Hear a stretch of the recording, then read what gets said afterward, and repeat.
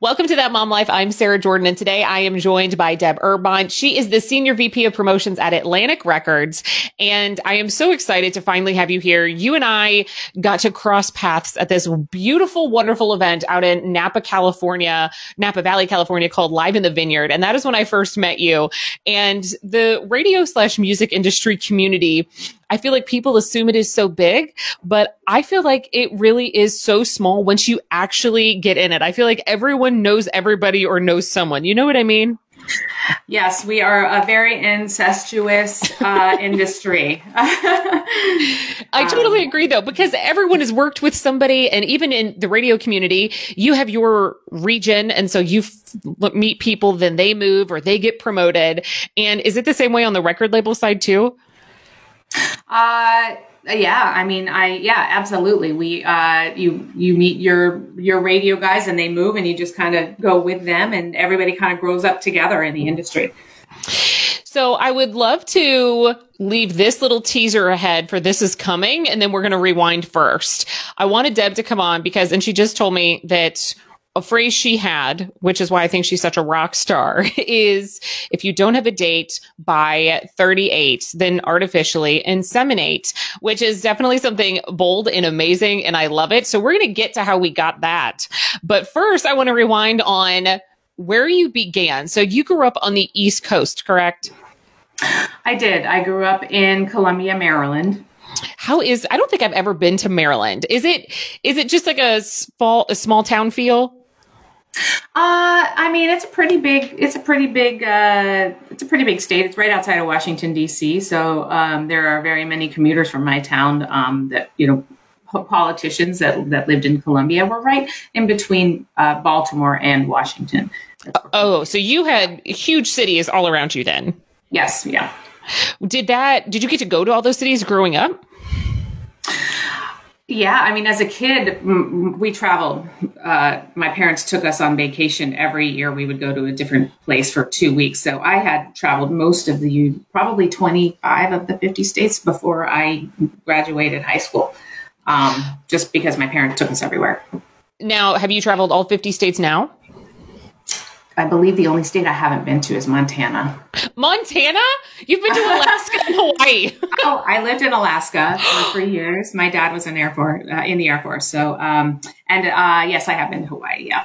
Okay. So that I was just going to ask, with that much travel, I figured there was something fueling that. So your dad was in the Air Force. So did you guys travel a lot and move a lot? Yeah. So I was born in Missouri. We moved to Alaska. We moved to Rome, New York. We moved to Kansas. Then we moved to Maryland, and that's where we settled. But in between that, we visited family in New York and in Florida, went up and down the whole Midwest, went to the Dakotas, saw the Washington, the monuments, the presidential monuments, went all the way down to Texas, and east and west points of all of those as well while I was a child. But I did have a lot of culture back then, U.S. culture anyway. So are you and your siblings, there's 3 of you, are you guys close in age? Yes. Within 3 years apart, all 3 of us. Within 3 years apart. Yeah. That's how my sisters and I are. We're all 18 months apart. And so there's 3 girls. So growing up for me, it was always like a ton of competition, obviously, because you're so close in age. Did you have the same feeling growing up? Absolutely. Or just, it's a lot. Lots of fighting over what's on TV and stealing each other's friends. Yeah, it was a lot. But now, we're definitely a lot closer and, certainly many, many years later. It's ironic that you say that, because when my husband and I then got married, started having kids, I was so nervous to go past having 2 kids, because I remembered what it was like being one of 3. And I always felt like it was 2-on-1, just by the odds. Someone was always left out. It was a very rare occasion when all 3 of us were on the same page. I also think that had to do with the fact that we were 3 girls. And then You say this friend stealing thing. Actually, my best friend now is my sister's best friend that she had growing up. I did not steal her necessarily from my sister. She always treated me like the kid sister, that was only like 3 years younger. And so now her and I are best friends, and she's still somewhat friends with my sister. It's just interesting how those dynamics do still play out a little bit in adulthood. Yes, we all get along. We don't nearly fight over like who got what and what's on TV anymore. But having 3 kids, and I remember when we got pregnant with a 3rd, I was like, oh my gosh, is the same thing going to happen? But there's more age separation there. So I'm hoping that the dynamic is a little different. Well, I also look at it as you look at your experience and you don't want your kid. Even, I mean, I have one daughter, but you look at your experience and it's kind of like, what not to do. You're like, I'm not going to let this happen. So you really make a conscious effort to raise your child the way that you didn't like the way that you were raised or things were handled from your parents. Of course they loved you and did everything that they could and what they thought they knew was right. But, you always have your own way of, changing the situation. That's how I feel anyway. I totally agree with you about changing the dynamics. My parents are the most amazing parents in the entire world. But for me, it was the same thing. When I knew I was having 3 kids, I know there were certain things that I would adjust. And I had a different dynamic in my family, with my kids, because I had a son and 2 daughters that were larger apart in age. And I agree with you. I think you kind of, regardless of how you were raised and how good or whatever it was, you do choose your own path as a parent. Yeah. Yeah, definitely. And, it's also a lot of the times are different. I was raised in the 70s. So, many, many cultural things have happened since then. Your parents give you unconditional love and do the best that they can. And you learn so much from it, so you learn the wonderful things and you learn how to adjust, like you said, things to your nature and to the culture now, So as you did move around the country, I mean, now that you've seen probably 49 out of 50, did you have a favorite place when you were growing up or like one place more than others? I know you ended up spending the most of the time in Maryland. Did that become the place that felt the most like home to you? Actually, I've been in New York longer than I've been in Maryland, believe it or not. I do have, very strong roots to Maryland and certainly go back often as my family is there. My brother actually moved to Colorado, but I have some really good friends in Colorado, and I would say that Colorado is my absolute favorite state to be in, that in California. But it's so beautiful. The mountains are amazing, and it's just, it's got everything. So if I had to say one place, I would say it would be Colorado. That is one place I have never been, which I have a lot more traveling to do in general. But my husband and I were going to go there for our 10th wedding anniversary this last year, but obviously the pandemic hit and we didn't get to go. But everyone's like, oh, are you going to go to another like all-inclusive resort? Are you going to go to the beach or something? And I'm like, I just want to go to Colorado. I mean, just think the mountains are just completely so much more beautiful in a different way and so picturesque and I think so romantic. I don't know what it is, but when I think of romance, I think of a snowy mountain cabin in the woods. Like, yeah. I mean, I think any season in the mountains is wonderful. I usually spend Labor Day there in Aspen. I haven't been in several years, but that used to be my favorite thing to do. And just because it feels like fall. And even though it's not fall in most of the United States, it's starting to get, the trees are starting to turn a little bit. It's starting to get a little bit nippy at night. And, you can light a fire and then you go on hikes during the day. You're just so high up in elevation. It's like you're with nature and it's just so serene and relaxing. And it's a really great place to like reset and reboot before you go back to the normal mayhem. Well, and that's what I think that I also is something that is making me drawn to it. It just seems like a slower pace in a completely different way. And like you said, going hiking in the fires and even or skiing, whatever you're doing. I think it's just such a more peaceful reset. Like I absolutely love and adore New York City. It is one of my favorite places and I could visit it every weekend and probably not get sick of it. But it's definitely not one of those like calming, peaceful retreats reset. For me, it's all about the energy and the movement in in a normal season. And that's what draws me to New York City. So on the complete opposite of that, that's why I would like to go out to Colorado, Montana, all of those places. Like, what is it? Not Big Mountain, Big Sky. There's a place in Montana that everyone goes. And I'm like, that's where I need to go to. I know. I'm dying to go to Montana as well. I think everybody, you gotta just have a little bit of fast pace when you want and slow down when you want. And either way, it's different from, normal life. And I think both are acceptable and certainly needed, as far as just getting just getting through life and having the cultural experiences. I totally agree. So as you moved around, you guys settled down, and then after you moved out of the house, where did the road take you? Was it college that drew you in, or did the music industry get you? Well, I went to college for a few years, and then I got an opportunity to be a receptionist at this company that I didn't even know existed. 3 miles from where I grew up. It was Active Industry Research, which was a huge, successful company back in the 80s and 90s and early 2000s. It was led by Jonas Cash, who, if you know the movie Hairspray, he Yes. and his wife were the lead dancers in the Buddy Dean show, which was what the movie Hairspray was basically based on. So that's how he got his music industry start. And then he became friendly with all of the record labels and started his independent promotion company, talking to radio and records, and then started AIR, which was the contest where we would have we would talk to all of our radio stations about new records coming out, and they would get to vote on how successful they would be on the chart. And then the programmer that voted the most accurately would win a car.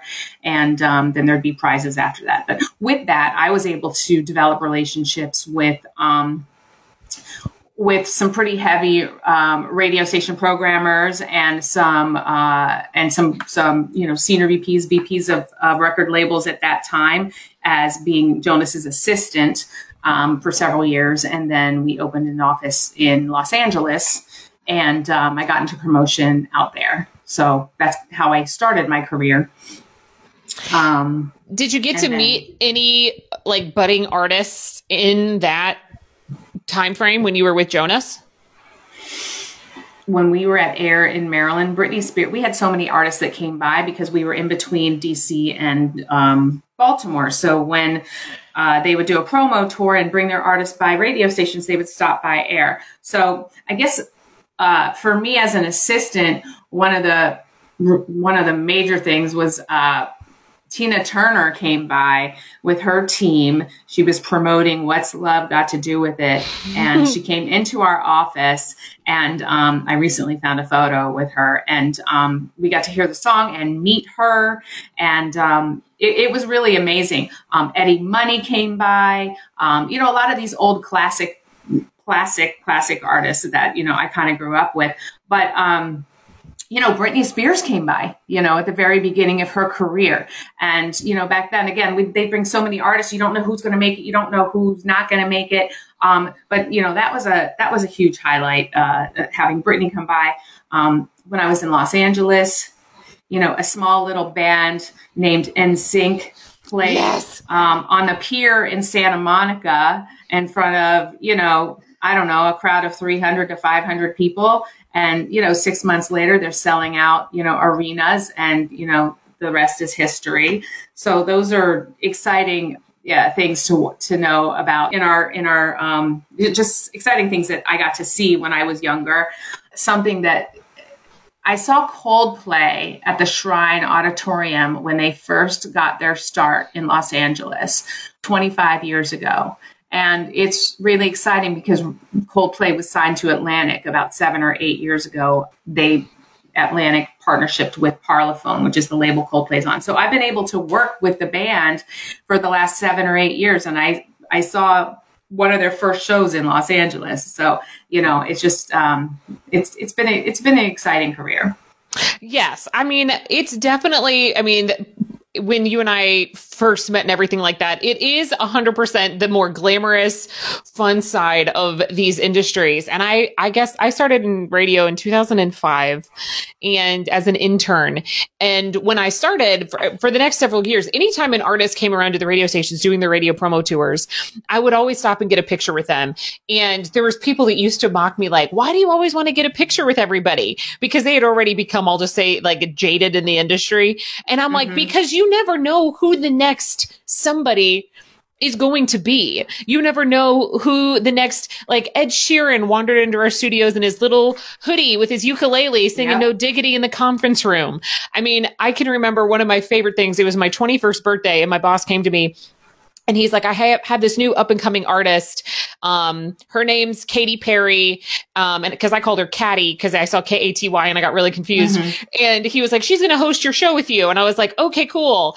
And that was right before the Summer of I Kissed a Girl came out and stuff like that. And it's just like, there's those moments when you get to, like you said, with whether it's NSYNC or Britney Spears or Coldplay, and then you watch the trajectory and you're like, I just had the most strange conversation with them when I was how old, and now look at them. I mean, it's one of the coolest things to see. Yeah. It's really fun. I mean, Ed Sheeran, got his start at Atlantic early on. He'd had some great like YouTube hits on the A-Team, and we were just starting the project with him. And he had his debut show in the States. He opened up for Snow Patrol. And his first show was in Orlando. And so again, like we didn't know how big he was going to be. And so, Andrew was like, why don't you go down to the show? Let's see, we'll see what, watch it, see what, come back, report back, everything. So I go down there, I meet Ed, he gets off the plane with his manager. And the first thing he wants to do is go to the Universal store and buy a Ron Weasley wand because he's like such a Harry Potter fan, at the time. And he's like 19 years old at the time. And he is, no tattoos at all. Like a kid in a candy store, but just very, very smart. And you can tell he's like an old soul, which is what I've always felt about him. So we go to the show and he performs, and every single person in that venue knew every word to every song. And I was shocked because this is when his first album came out, Plus, right around that time. I don't even think it had been released in the States yet, but everyone knew every word. And I was shocked. And so he says, thank you. And he's very good friends with obviously the Snow Patrol guys, has been for years. He says, thanks. He's like, I'm going to go sign at the merch booth and, and then, so I'll see you there. So he goes to sign, to the merch booth. He attempts to go to the merch booth, and the entire venue is in line to have Ed sign something for him, and he gets bombarded, like to the point where he's trapped and we can't even move him anywhere. So there's like a bar with a dumbwaiter, and we had him jump under the dumbwaiter and, kind of disappear. They didn't have enough security. Nobody knew what was going on. And he had to say, hey, listen, I'm not going to sign right now. I'm going to wait until Snow Patrol's show is over, and I'll see you guys after the show. Snow Patrol performed. They were fantastic after the show. They had a couple of more security guys. They lined up outside. They had a table outside, and he signed probably for 2 hours, and every single person at venue wanted to meet him, wanted to have him sign a piece of merch. And that's how the tour started with Ed Sheeran in the States. It was pretty incredible. I'm not shocked by any of that. The 2 times that I've been able to be fortunate enough to meet him, and he is hands down one of my favorite artists of all time, was the radio station was the first time. But then that was when he was, was he opening up for Taylor Swift? Yes, he did open up for Taylor Swift. Okay, so well. Yeah. I think that was the first time he came through Louisville, is that he opened for Taylor, and that's why he came by the station. And then I remember people coming back from the Taylor show saying even that like Ed stole the show in a good way. And then 4 years later, I know one of your regional guys, Howard, he was like, I was going backstage to do an interview with him, and he remembered that I was pregnant the last time I had seen him, because I was like very pregnant. And he's like, weren't you expecting the last time I saw you? And I'm like, how did you know that? Like, no one could have prepped you for this question. And he just has like a memory that's a trap. I, again, have no idea how he remembered such information. And he was the most genuine, my favorite interview I've ever done with anyone. And watching that show, I mean, I'm glad to hear that he's been like that from the beginning. He just has something about him, even though he seems like just the guy with getting his Harry Potter wand or his Ron Weasley wand and wearing his hoodies and just being his own band. I mean, he's just that guy. And it's so amazing to see that. Yeah, he is. He's pretty incredible, and he does have an amazing memory, and he does always check in. Certainly I've worked with him, throughout. So, but every time, how's Rosalind? How's life? And he remains grounded, and obviously now he has a child of his own, which is fantastic. So I can't wait to see him this round as well. So I know I'm super excited. It's like if I could name people that I wanted singles from in 2021, I was like, I need Ed Sheeran back. I need Bruno Mars back. These are my people. Yeah. I need their tunage. So you've gotten to have so many amazing chances, obviously with your career, but it's a very demanding career. And I imagine that you traveled a lot growing up, but I mean, based on the nature of your industry, you had to continue traveling. And I think that's both a perk, but also you're living out of a suitcase probably a lot too. Yeah, I mean, I have it down to a science, especially now as a mother. I try not to be on the road more than 2 nights at a time. So, I've got my bag, I got it ready, I'm ready to go. I mean, I'm probably the fastest, traveler through an airport, even with my kid now. She knows how to just get through a security line, so it definitely has its perks. It's hard when there's delays and I can't get home when I need to, but I don't mind it. Maybe it's because I grew up, moving my whole life. I really don't mind it so much. It's just, I guess, part of my life. Did you find that when you first started in the record industry that it was hard on your personal life to just the demands of your job, and whether it's the travel or the weekends, the nights and stuff like that? Was that hard?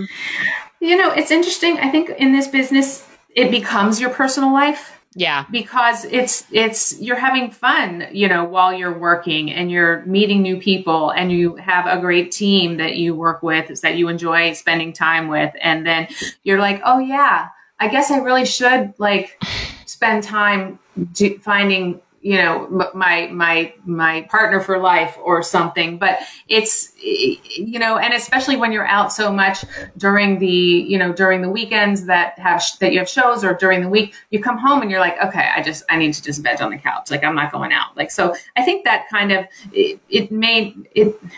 it's probably not a conscious thing that happens, but yeah, you do realize, it happened to me. I did realize that, okay, well, I can't just sit here on the couch on my time off or else I'm never going to find somebody, So I think that was kind of part of my issue, and kind of part of my path to that led me to being a single mom. So when we started this and we were going to bring it up again, which we are now, you had a deadline in mind for you, because you knew being a mom was always on the table, but you had your own personal, I'm going to call it a catchphrase for lack of a better word. And what was that catchphrase? It was find a date at 38 or artificially inseminate. Again, as you said, I'd always wanted to be a mom, and, I'm getting into my mid 30s, and, for whatever reason, I hadn't found, the one. I had several long-term relationships in my early 20s.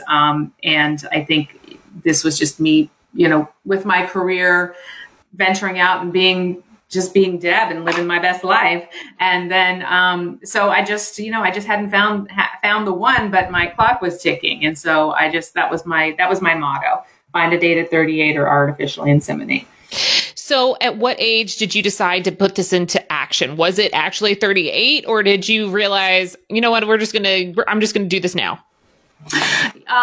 I started to talk to my GYN, who he's like my best friend doctor, because he's been through this journey with me. And he's like, well, you should probably get your FSH checked. And so 37 was basically when I started talking about it.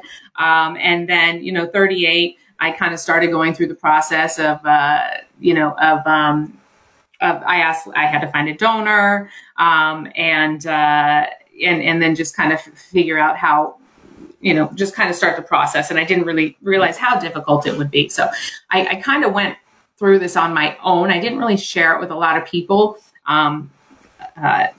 because I had done a couple of treatments, like IUIs. Is that what they're called? Yeah, IUIs. And IUIs, and they had, it's been so long. And they hadn't taken, so I was just, kind of getting nervous. So I just really didn't share it with anybody. So it was my own personal journey that I was doing by myself. Because, the first IUIs, and then you talk to somebody like, well, how'd it go? And then, you have this disappointment that you're not pregnant. And you're like, okay, like I just can't have these people saying, well, every time. So I just kind of went through that journey myself. So what was it like for you starting this journey on your own? I mean, were you scared, nervous, or was it just this is what I know that I've always wanted type of situation? It was what I knew I always wanted. It was something that I had felt, I'm trying to find the right wording. I had an epiphany or a higher power in my body to say, okay, I'm going to do whatever it takes to have a child. This is strength that just came over me to just make it happen. And I wasn't afraid. I really wasn't afraid. I didn't worry about raising a kid on my own. For some reason, maybe that was just something that I hadn't even thought of until after I physically got pregnant. But I just kind of did it in phases. And the first thing was just my determination to get pregnant. And then I went from there. So. What was the reaction once you started showing and telling people and letting people in on what was going on? So, and it's funny, they tell you not to take the pregnancy test until a couple of, months but I took it anyway, and it kept getting darker and darker. I'm like, oh my gosh, I'm pregnant. And then I kept calling the doctor, and they're like, the numbers are doubling, they're tripling. And it was so exciting. So, but I waited until, I was probably 3 months pregnant to tell anybody, and I wasn't showing yet. I told my family first. I just kind of showed my mom the sonogram and my grandmother and my sister at the same time. Because I'd had a conversation with my mom, and she's like, old school, I don't know. That's not how it works. I don't know if you can handle it. And then I just was like, okay, I'm not speaking to you about it again until I'm pregnant. Of course, the reaction when I showed them my sonogram was just, my sister especially was like, oh my God. And my mom and my grandmother was very confused, but very happy nonetheless as well. So, but the interesting thing that I am really empowers me, and I think should empower other women, is I went to my boss and I said, hey, I got to talk to you. And she was like, she's like, okay. And I said, I'm pregnant. I got pregnant on my own. And she was like, oh, wow, that's so exciting. And so I told the president of our company, Julie Greenwald, and she was just so amazing. She's like, you know what, Deb? She's like, I think this is so amazing. I keep telling 2 other women in our office that, you can get a man anytime. And your clock is ticking, and you don't need a man to have a baby. And if you want it, just do it. So go into these 2 women's offices right now and tell them that you're pregnant on your own, and that, that you did this, and this is amazing. And so I did. I went into those 2 women's offices. I told them, I spoke to them about it, and both of them are now single moms as well. Are they really? Yep. Oh, I have goosebumps. And one of them is a very good friend of mine, and she has an 8-year-old, and our kids play together. So it's really wonderful. And whether they would have done it on their own, without my encouragement, I think just to have that opportunity to have that conversation and to go through that experience and at least influence a decision, I just feel like I feel really amazing about that. So. Well, I do think you're shedding light on something. One, it's amazing that your bosses, and again, for the women in your company to be in their positions and be empowering to you about that and be so supportive is huge and wonderful, and says it speaks volumes. But I think for so many people, of course, they're afraid to do it on their own, or they assume that there's only one way, but it doesn't have to be that way. It's still your choice to be able to go do that. And you did it. So I think if those women they needed to hear one positive success story, and you were that person that walked into their office and said, guess what? You can do this. I mean, what an impact. I mean, a life-changing moment for each of them. And that's why I wanted to talk to you about this, because I was like, when I found out about that, I was like, that is truly wonderful. You knew you wanted that for you, and you weren't going to give that up just because there wasn't a man in the picture. Right. And now you have a wonderful daughter. And now the one question I've asked, have you been completely open with her? Has she ever asked? And is it just more of like a scientific conversation? Yeah, she knows everything. We've spoken since she was born. She knows that she just has a mom, and that I had a donor, help me, have her. That she doesn't have a father. It's not a father. It's just someone that we don't talk about it a lot anymore, because she did ask a lot of questions.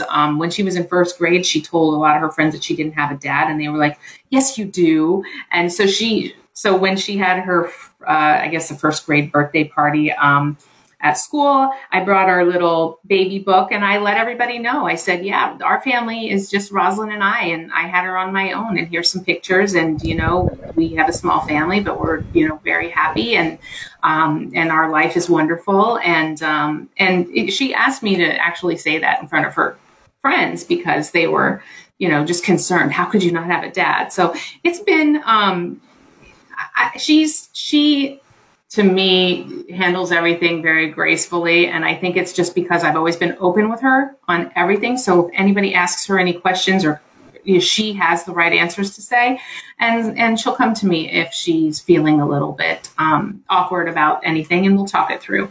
But for the most part, it's a non-issue.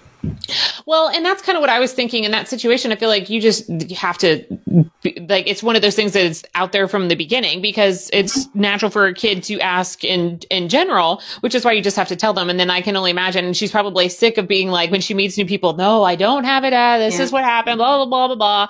My mom's this amazing woman, and we're good." I mean, I guess the good thing is there's so many unique families, single moms. She knows we're unique. She knows our family dynamic is different, and we respect and for our friends with all different family dynamics. And that's something that I wanted to make sure that it was part of our life, that we're not different than any other. And I love that. And I imagine something else for you growing up in New York City up until the last year, you were raising her in New York City, correct? Mm-hmm. Yep. What's that like? I mean, I again, I'm obsessed with New York City, and I only come there on the weekends sometimes, or for work. But I can imagine the one time I was walking through the Tribeca area, and I saw all these parents. It was like right before school started, and they're just walking down the streets, pushing their strollers. The kids have their little backpacks, and I was just like, this is so far removed from how I grew up, and I can't imagine the kids growing up like that. It's so cool. Yeah. I mean, she's a city girl. She's always been. She's in a stroller. We have our favorite diner. We have our favorite little ice cream place. We walk to school. We jump in cabs. We take the subway. I try really hard to get her to go to museums. She doesn't love it. I've taken her to theater. It's like, that's my Mother's Day present or my birthday present. I get to go to a museum. We go to theater, and she plays on the playground. We go to Central Park. This is just part of our community and our culture. I guess the only difference is we don't drive really much anywhere. But when we do, we go on vacation. We definitely vacation a lot. So she's been able to experience a lot of different cultures outside of the city as well. But yeah, she's definitely a city girl.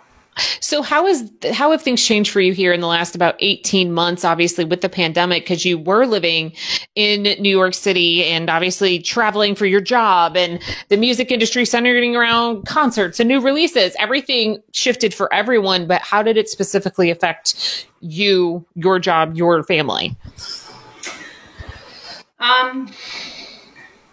The city was scary at the beginning of pandemic. Obviously, there were sadly so many lives lost so quickly, and I just got lucky enough to come out, and coming to this house just kind of fell in my lap.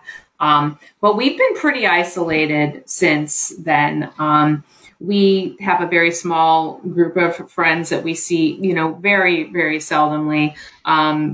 She's been remote learning downstairs, and I'm working upstairs. It's been really hard to make sure that, we're not on the same calls at the same time or don't need each other at the same time.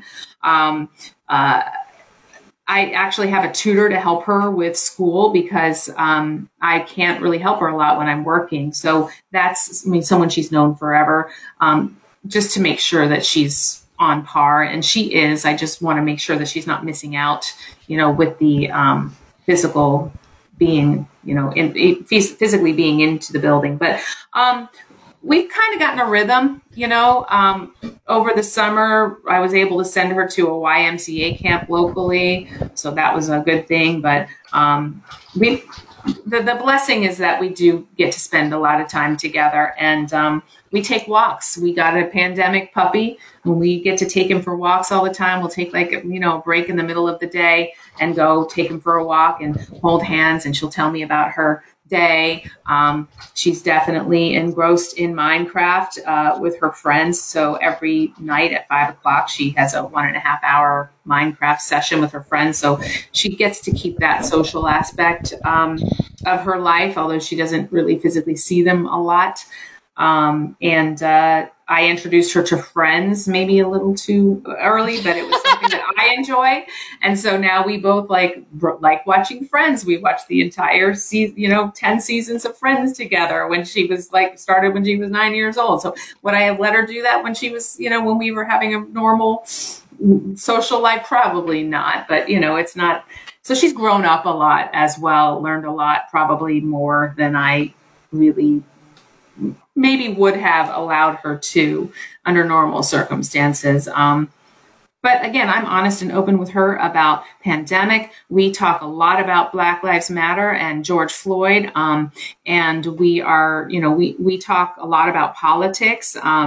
So she's like kind of becoming a little grown up, I think a lot of us in the last year, you figured out a survival mode. And sometimes that survival mode included too much video time or adding additional family members, whether they're furry friends or baby friends, moving outside of cities. I've had 2 different friends of mine that were in New York, like in the heart of the city. One was a famous drag queen. The other one was a makeup artist. Both of them bought houses sight unseen, completely far removed from the city, and just got away.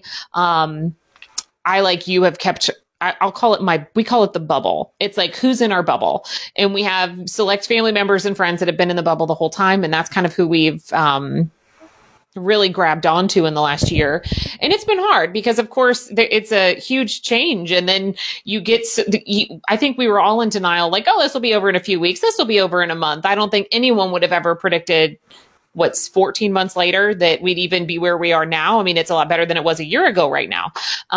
But my kids, they also play with their cousins and friends on Minecraft and stuff like that. They're the same thing. My son loves Minecraft. He's wearing a Minecraft shirt right now. And I realized, okay, this is like their little social hour.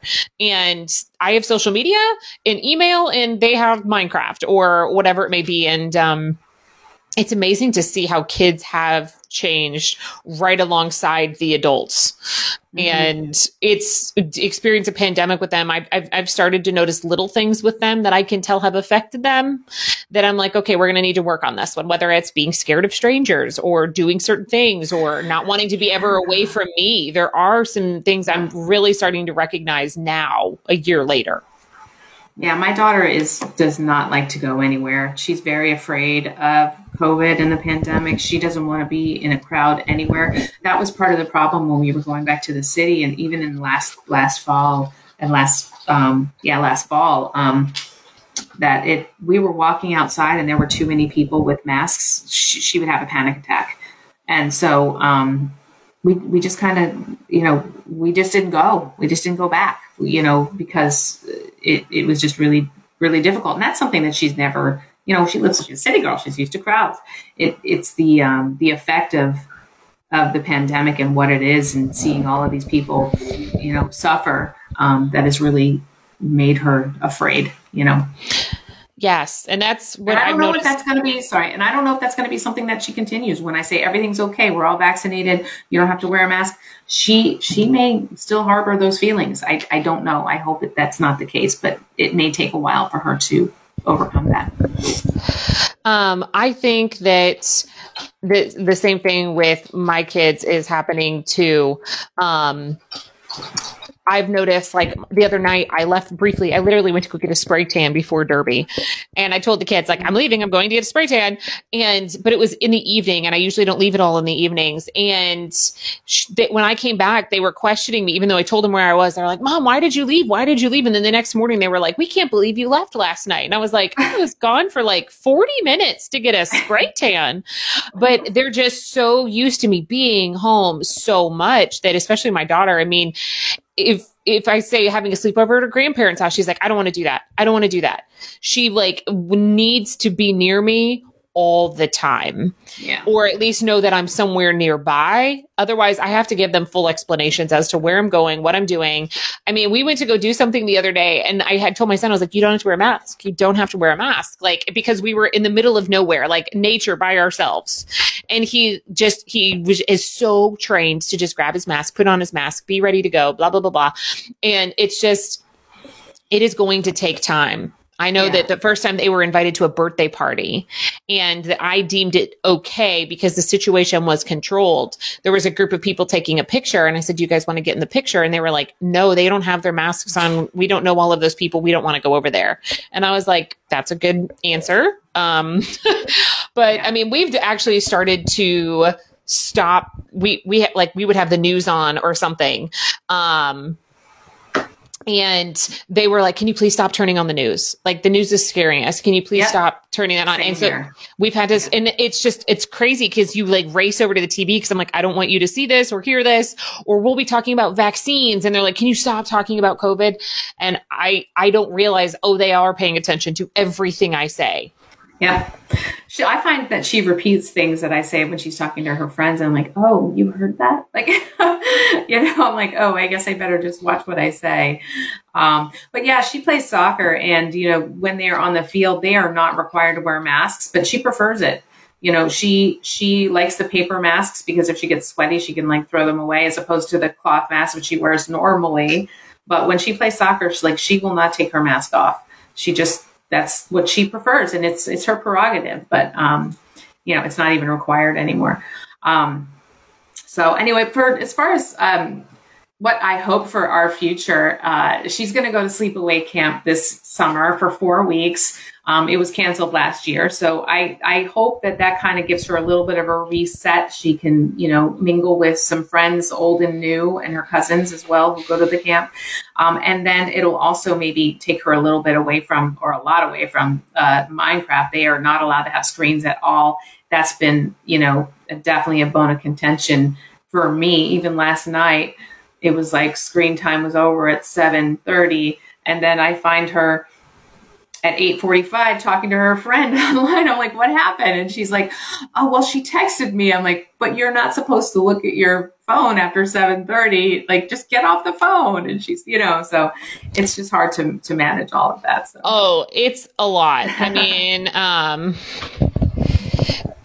I notice my kids, it's like, cause I work from home. So sometimes when they get home from school, that's like, we have time out. The baby's napping. They just got home from school. So they get on their screens when they get home so that they're still quiet while the baby naps. It's when I catch up the most on work. I try not to take meetings during nap time so I can stop talking. I don't know about you, but sometimes it's like you're in so many meetings getting more work, but you have no time to do the work because you're still in a meeting. Yep. It's a vicious little cycle. Yep.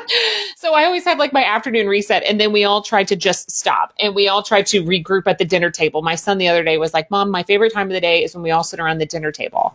And I was like, that's exactly how it should be. And I want that. But then of course, in the evenings, they're like, they love watching TV before bed, and they want to be able to have their sleep timers on. But I mean, they'll get on me now. They'll be like, Mom, you told us to get off videos. Why are you on your phone? And I'm like, oh, you're old enough to call me out. My kid does that too. And I'm like, I am on my phone and I am working. And then she's like, well, I just saw you on Facebook. I'm like, well, yeah, but it's like my release too. Like I don't answer to you. Like I know. But then they do have a point. It's like, maybe I should, like, maybe she does have a point. Maybe I should just like, stop, just try to not be on my screen as well. It's probably a healthier way for me anyway, to just kind of let go for a minute. So. They are funny though, because they will say, you told me to get off videos. Why are you on videos? Why are you on the phone? Why are you taking calls? And so now I try to be a little bit more conscious. They can tell the difference when I'm like actually on a call, but I said something to my husband the other day because I saw him out with his phone out at the kitchen table. And I was like, no, this is, that we can't have those things out at the table. Like that's just the one time it needs to be completely screen free, at least for everyone. But it is one of those things, because I agree with you. Sometimes I'm catching up and I'm talking to a friend or messaging someone I've been trying to get a hold of all day. So it is hard to justify, but in their minds, they are right. And it's like, no, you need to pay attention. I mean, heck, the other day I went to go glance at my phone while I was driving and my daughter's like, that's illegal. You need to put your phone down. And I was like, hilarious. Okay, you're right. I'm a terrible mother. Yeah. Our kids need to get together, Sarah, because it's like this. That's exact. I hear that all the time. It's like, what? I'm just trying to see the map. I'm trying to. Exactly. It's like, it's funny. You're not supposed to be looking at your phone. I'm like, okay. I know. Or I'm like, I'm at a stoplight. We're in a complete standstill. Exactly. Like they get on me. It is so funny. My kids are wonderful. They definitely keep me on my toes. And, I'm so glad to hear that you and your daughter are doing well, that you're experiencing upstate now instead of the city life. But I'm hoping that in the next, I don't know, maybe year, that our paths will cross again as travel resumes. I hope so too. Yeah. But I'm so glad that we got to talk. I think your story is so empowering to other women to know that you can do it on your own. There are ways, and it is completely okay, and it is amazing. And at the end of it, you have another little human in the world. And I love that. I will just say, if your desire is to become a mother, don't be afraid. Go for it. And you definitely will have challenges, certainly when they're babies, but the support system that, I didn't even know I had with friends and family. You'll be surprised at how many people will just encourage and be there for you, and don't let fear be a reason to not, be a mother, which is the most amazing job, in the world. So that would be how I would leave it, Sarah, is just to all women, and definitely happy to speak to anybody about anybody's journey if they're wanting. Deb, thank you so much for taking the time to talk to me today. I truly appreciate you and look up to you, and you're just wonderful. Thank you, Sarah. Thank you so much for the opportunity to tell my story. I really appreciate it. And I do hope we get to see each other in person very soon.